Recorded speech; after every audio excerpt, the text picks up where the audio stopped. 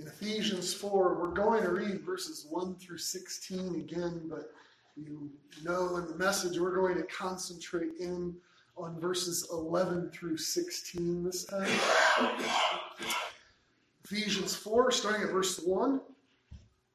I, therefore, the prisoner of the Lord, beseech you that you walk worthy of the vocation wherewith you were called, with all lowliness and meekness, with long suffering, forbearing one another in love, endeavoring to keep the unity of the Spirit in the bond of peace.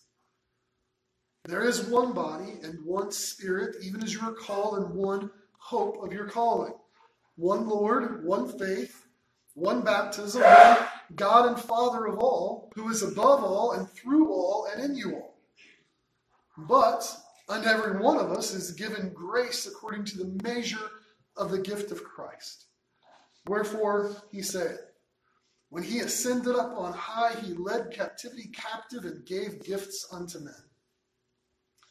Now that he ascended, what is it but that he also descended first into the lower parts of the earth? He that descended is also the same also that ascended up far above all heavens, that he might fill all things.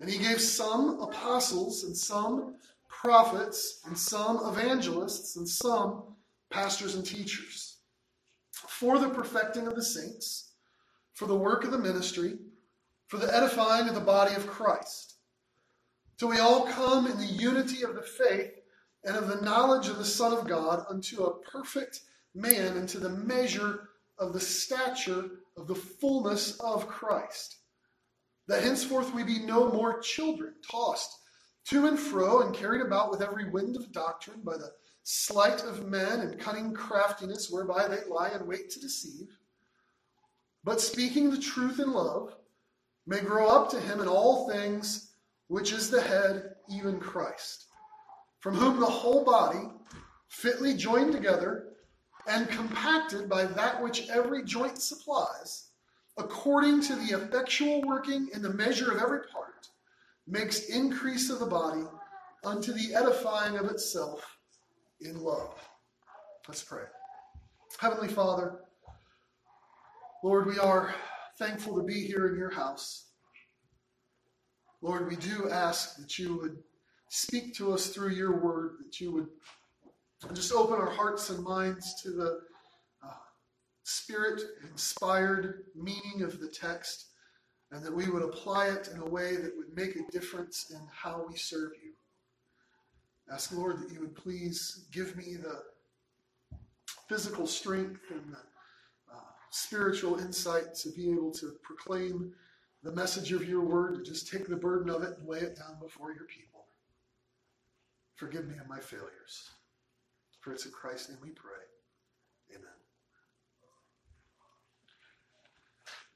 Y'all know we lived over at the Dean's house for many years. When we moved there in April of 2011, Kanijah was 5, Cora was 3, and Maya had just turned 1.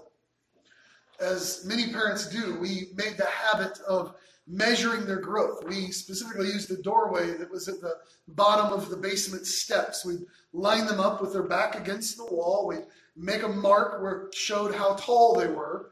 They would get identified with their name and the date that it was put there so they could compare how they'd grown. By the way, when the church sold that house, I really wanted to go rip that piece of drywall out and keep it. One time, after measuring, about 2 days went by, and Cora wanted to check to see how much taller she was. She was unhappy that her older sister seemed to always be up there somewhere. So Joy and I had to explain, well, look, growth happens, but it happens slowly, right? And how does growth for a child happen? Well, you have to eat your fruits and vegetables. Parents don't do their kids any favors if the only meal they ever get is chicken nuggets and mac and cheese, right? Sometimes there is important food for growth, and it might be hard for you to swallow, but it needs to be there.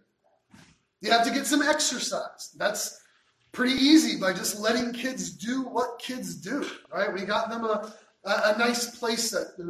had a slide, a couple of swings, a little fort, a table. It turns out putting it together was some good exercise for Dad.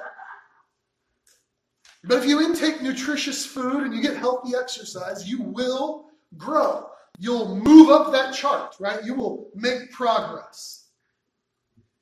As the Apostle Paul writes to the church at Ephesus, he is describing a process that is very similar.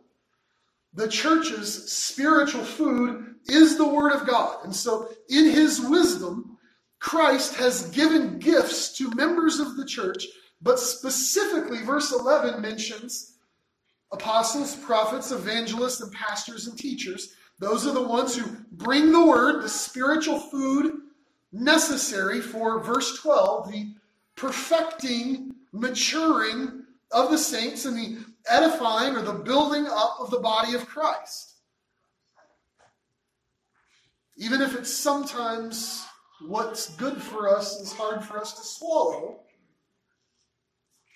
it's the word there to nourish us.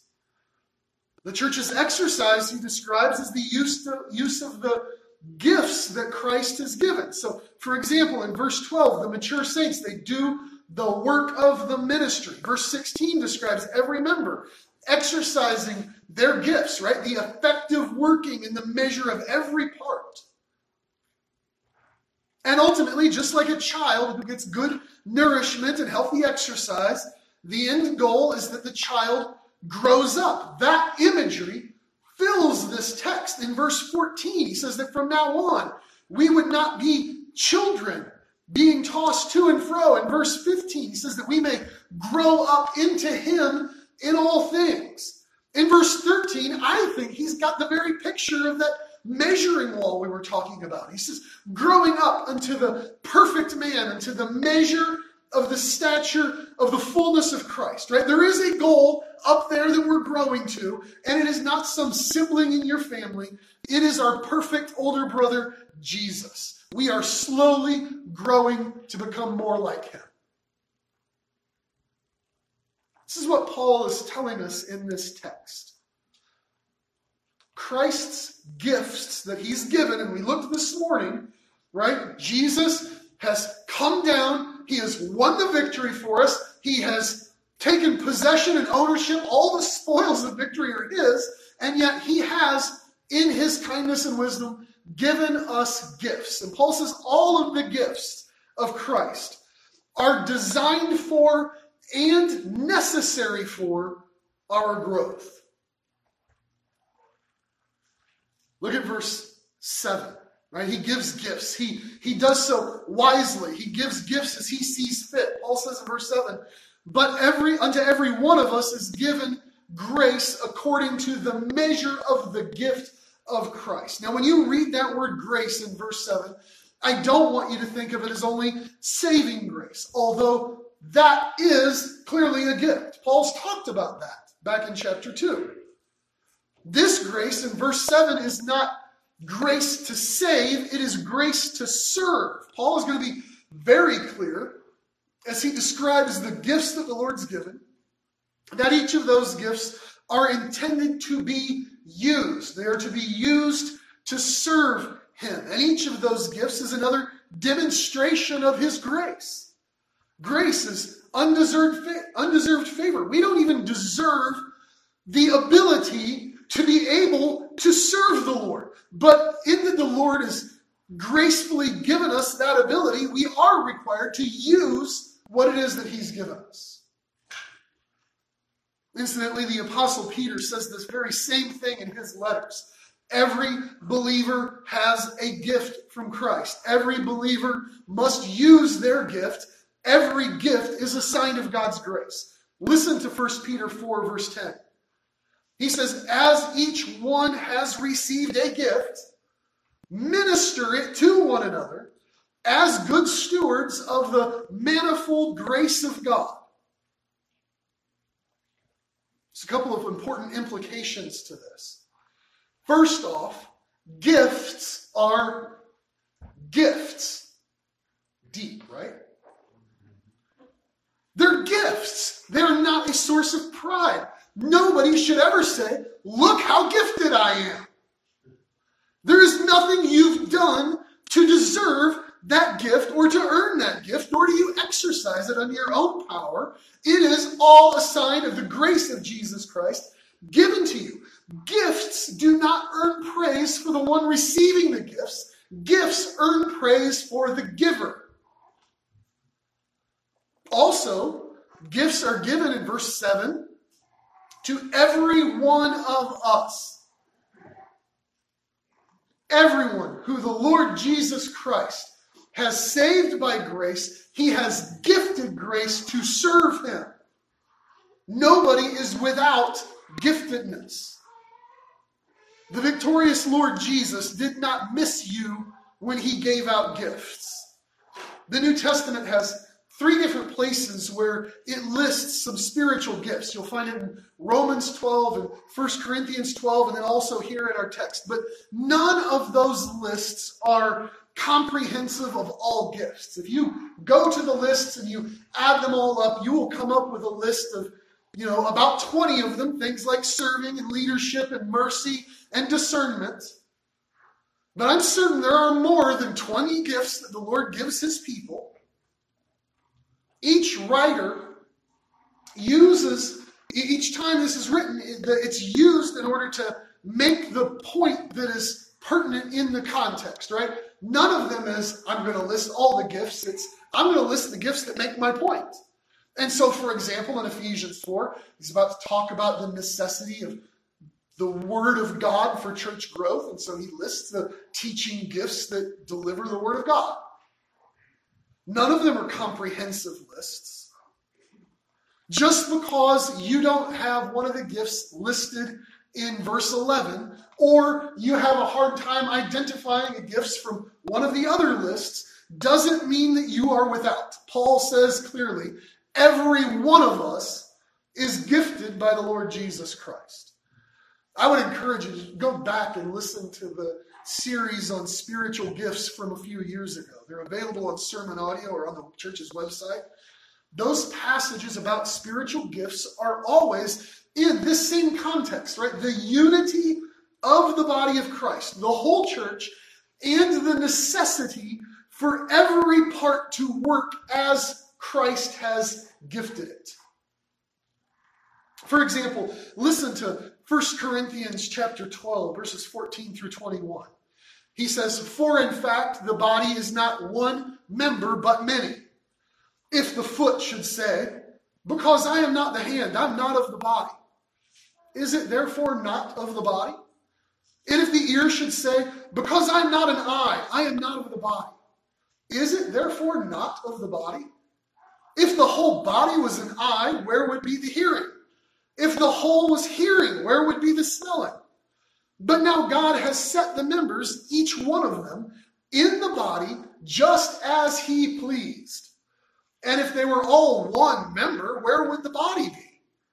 But now indeed there are many members, yet one body. And the eye cannot say to the hand, 'I have no need of you,' nor again the head to the feet, 'I have no need of you.' Do all members have a gift? Yes. Are all the gifts the same?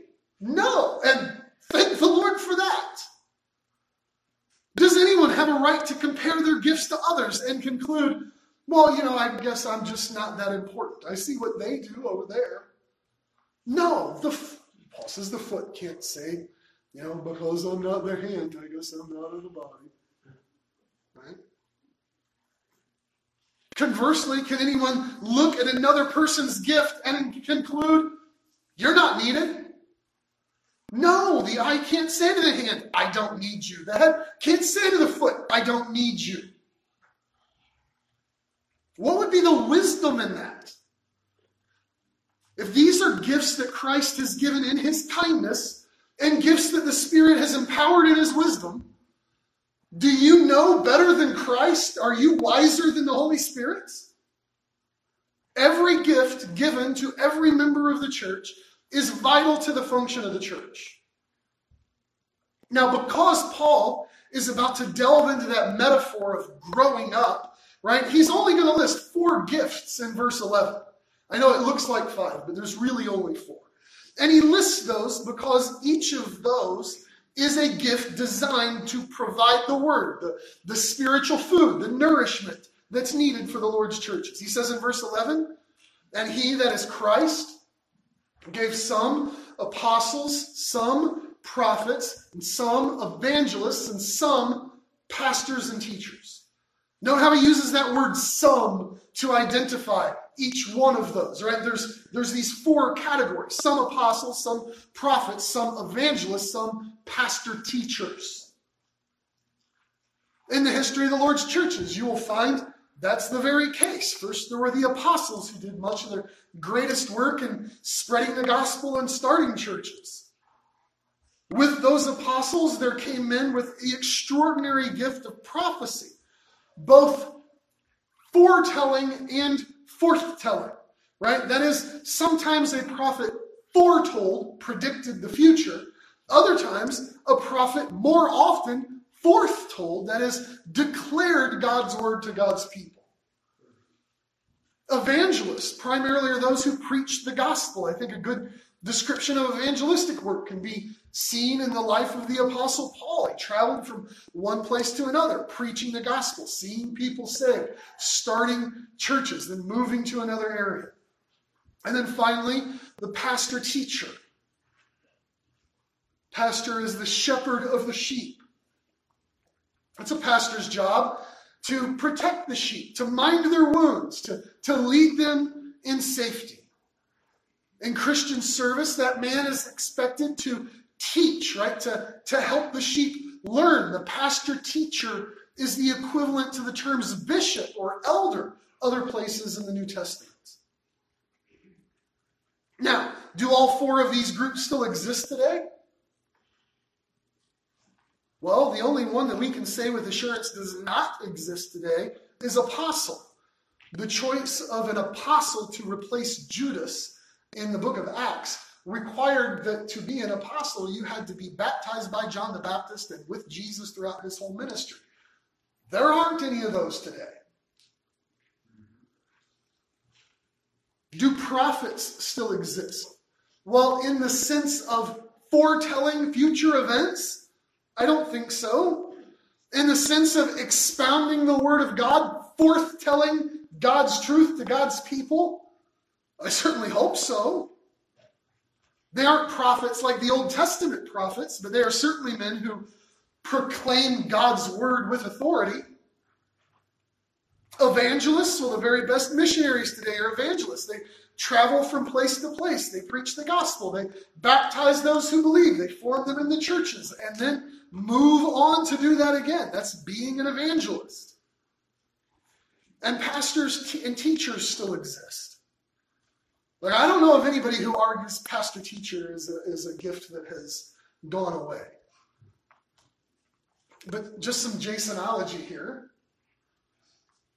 I tend to think that some of you think of the group of men who we label they're preachers, you'll see each of them leans toward one of those last three descriptions, right? There are some who are gifted in declaring God's word to God's people with authority. There are others who are gifted in making a declaration of the gospel clearly. Then you have some preachers who are exceptional at giving pastoral guidance, right? Teaching practical lessons from the word, at least this is what I've experienced, what I've seen.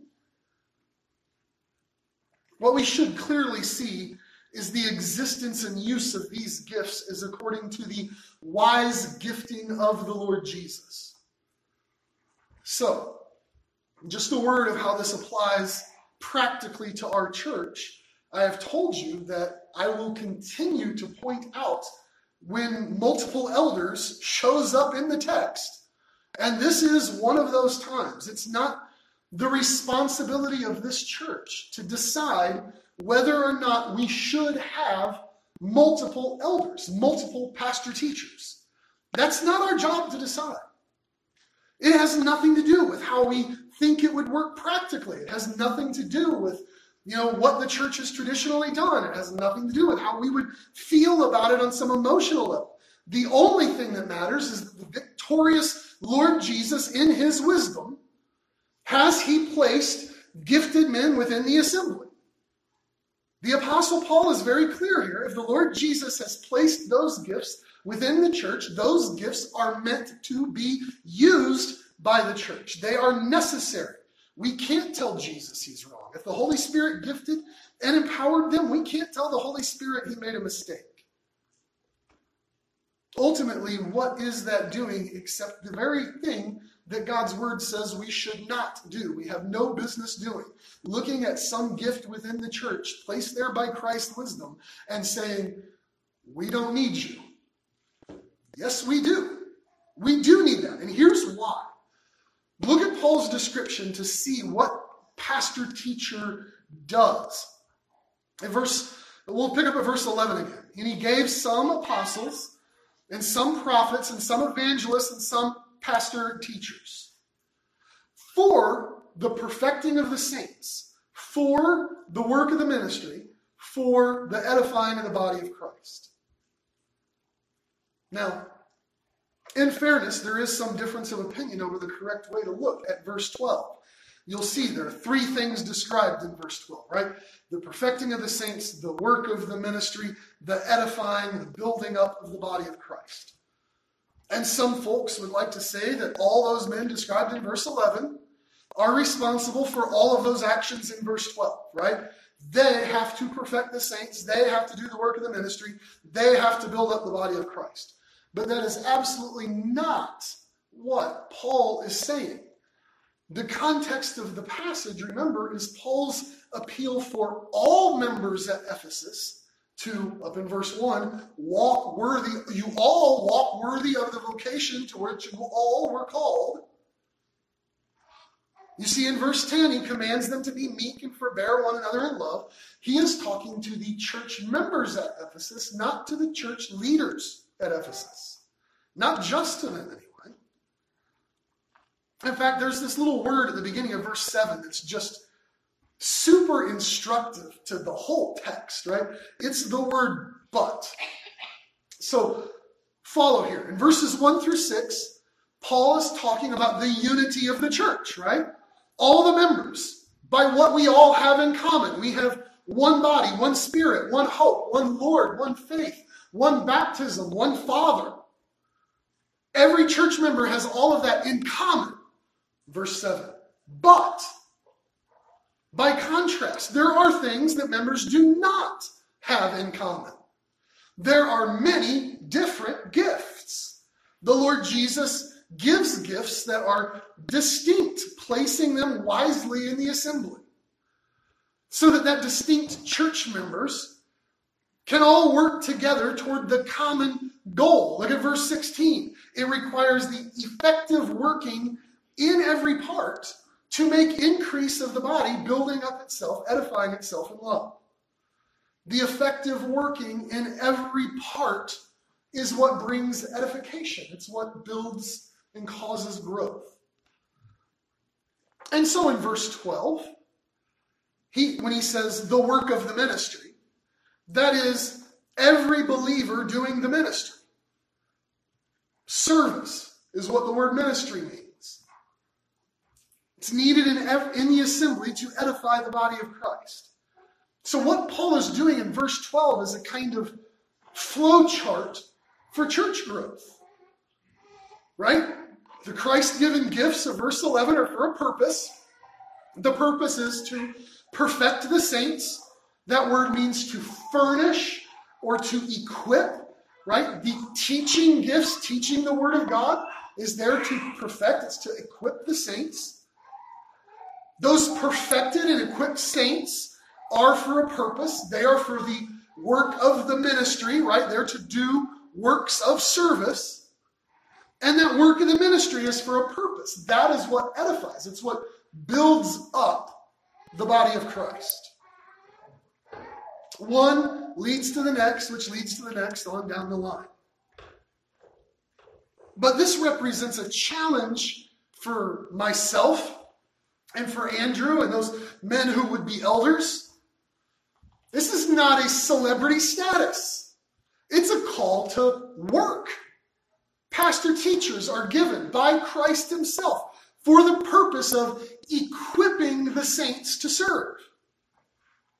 Pastors are to preach the gospel of salvation. They're to preach the authority of God's word. They're to protect and to guide the people through his word. Ultimately, it's the word of God made effective in the life of a Christian that leads them to development, that causes them to grow. So this is how a church grows up. Now let me just say, just because a church can trace its history back 70, 80, 100 years, that doesn't mean that it doesn't have a lot of growing up to do. We need to be equipped. We need to be involved. The goal is the edifying, the building up of the body of Christ. And only when church members are equipped and involved will we start to grow up. There is some wonderful imagery employed in this passage. It gives us the very picture of a young person growing up. Look, start at verse 13. Till we all come to the unity of faith and the knowledge of the Son of God, unto the perfect man, unto the measure of the stature of the fullness of Christ, that henceforth we be no more children, tossed to and fro, carried about with every wind of doctrine by the sleight of men and cunning craftiness, whereby they lie in wait to deceive. But speaking the truth in love may grow up into him in all things, which is the head, even Christ. When Paul says in verse 13 that we're to grow to the perfect man, he's not talking about you're going to reach some state of sinless perfection. The idea of the word perfect there is mature, right? Fully equipped. You are a mature Christian. And he says that by that you will come close to the measure of the stature of the fullness of Christ. The idea is that a person reaches that height where they are considered an adult, right? We have to grow up in him in all things, he says in verse 15. So what's the evidence that we've reached that? What is the evidence that we have grown up? Well, there's no place at the doorpost of the church that we get to pencil in everybody's height on Sunday morning and congratulate someone and say, look, you've made it. No, the measurement of spiritual maturity are spiritual standards. First, there is a unity of the faith in verse 13. Paul does not mean there that means we all have faith in Jesus, although that would be true. You can't be mature physically until you're born. You can't be mature spiritually until you're born again. What he means by the unity of faith and the knowledge of the Son of God is that we have the same doctrinal beliefs. We are centered on the truths of God's word because we have been equipped, because the teaching gifts have done their job. We know more about Jesus as the word of God reveals him. We become more like Jesus in that process. We get ever closer to that measure of his stature. Secondly, maturity gives you stability in your Christian walk. Y'all ever watched a toddler walk, right? They waddle from place to place. They're sort of unsure of their footing. It's really cute. Now would you picture some horrible person who just finds it amusing? I mean, it is their absolute pleasure in life to stick their foot out and trip a toddler, or to push them over onto the ground while they're walking. That'd be a horrible person. That'd be evil. But it is a risk for Christians. The goal is that Paul says we wouldn't be no more children, tossed to and fro in verse 14, because there are people who, spiritually speaking, do that exact thing I've described. They bring about, in verse 14, winds of false doctrine. They're cunning and crafty. They lie in wait, plotting to deceive the immature. That's why we need to be equipped with the word. I just want to say to the young people this morning in particular, this spiritual maturity is not something that just comes naturally with age. Spiritual maturity comes from learning the word of God and submitting to the will of God. If you do this, if you learn the word and you set the course of your life according to Christ's commands, then you will have spiritual maturity that surpasses the actual age of those people around you. And you older folks, don't assume that the number of your age sets some measure of the maturity of your spiritual life. You are only a grown-up Christian if you are still learning, still growing, still serving. I mean, set an example for the young people in our church. They crave that. They need that. They can either grow in Christ because of your help, or they can grow in Christ in spite of the example you set. They are vital and necessary members of the assembly. And if you will not set an example to lead them, my prayer is soon they'll be setting an example that you will be led by them. Growing up in Christ, verse 15.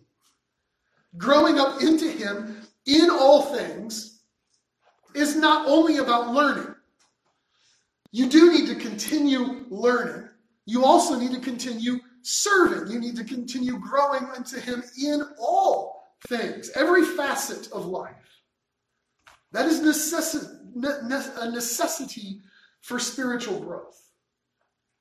We noted earlier, spiritual growth comes because of good nourishment and healthy exercise. Back in verse 12, we said that every church member is to do the work of the ministry, right? The works of service. What is your work of the ministry? The idea of ministry here isn't like, oh, that's the things that ministers do.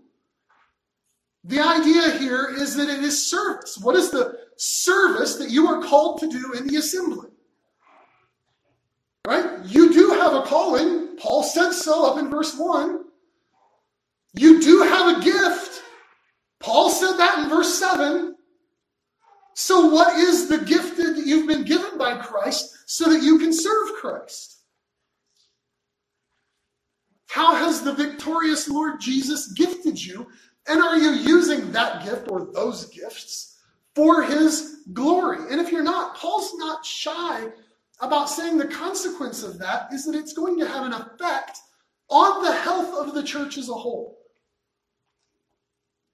Someone's compared serving in the church to a football game where there's 22 people running around down the field desperately in need of a break, and there's thousands of people watching desperately in need of exercise.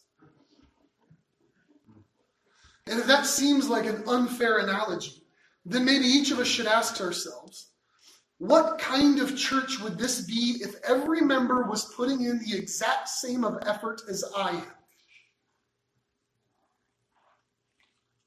Would all the other church members be better off for following my example? I'm certain people have thought, oh, well, if the church was healthier and if it was more active, then I'd probably get more involved. It doesn't work that way. How healthy and active would your body be if it was dragging around a limb that wouldn't move? Just showing up is not your spiritual gift. Although, if you are not showing up, that is a good place to start. But if you are a member of the church and you're not serving the Lord Jesus as he has gifted you, as he intends you to serve, then you are in fact hampering the health of the church as a whole. Every member, every body part of the body of Christ, Paul says, is essential to its health. It's necessary for its growth. Look at verse 16. From whom the whole body, fitly joined together and compacted by that which every joint supplies, according to the effective working in the measure of every part, makes increase of the body unto the edifying of itself in love. And again, what Paul's saying in verse 16, I want you to note how he's bringing a phrase back into the text that he has used before. Up in verse 7, every one of us is given grace according to the measure of the gift of Christ. Right? This is Christ gifting us. As every church member has been enabled to serve, we've been given a gift by Christ as he sees fit to give. And we trust that he's the wise giver, right? He knows what he's doing. And now Paul brings back that phrase, the measure of the gift of Christ, into the text and says in verse 16, the church as a whole only functions and grows by the effective working in the measure of every part. That is, Christ has measured us out a gift to each of us, and the work of each of us is required in using those gifts that have been measured out in order for the church to function correctly.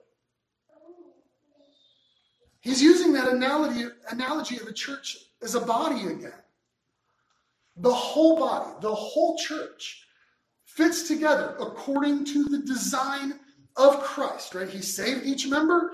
He's gifted each member. He places each member in the church. He's the wise gift giver, the perfect designer of the church body.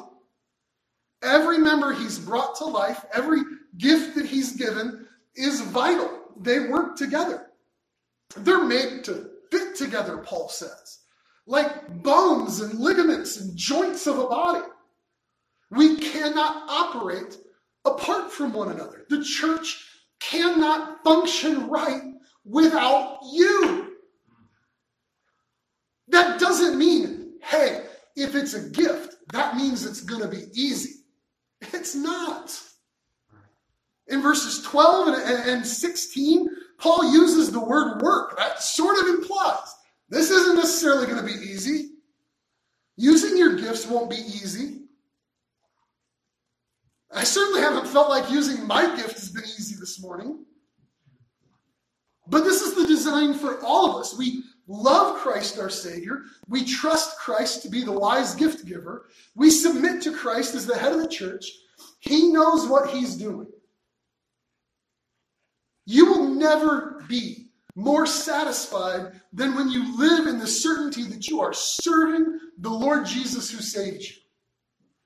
It can be hard work, but it is worthwhile work. It's the only worthwhile work. No other work you do in this life is going to have the eternal significance except serving Jesus. This church, if you love it, serve in it. If you want the church to be edified, if you want it to be built up, then be involved in what it does. Do you want the church to grow? While I do think this passage has some things to say about the numerical growth of the church, primarily it's about the growth of the church to know Christ more, to serve Christ better, to love as Christ loves. It's the edifying, verse 12, the body of Christ, and hoping in verse 16 for the increasing of the body to the edifying of itself in love. If there's some hope that you have for the church to grow numerically or spiritually, it's not going to happen unless all the members do the service that Christ has set before us. Until you do the service that Christ has set before you. And ultimately, this isn't about you or even about us. It's about the victorious Lord Jesus who has redeemed us and given us these gifts for his glory. The church is the institution designed for God's glory, right? That's the end of Ephesians 3, which led into all of this, right? To God be glory in the church by Christ Jesus throughout all ages, world without end. If this church is the body of Christ, what does he look like to the world around us?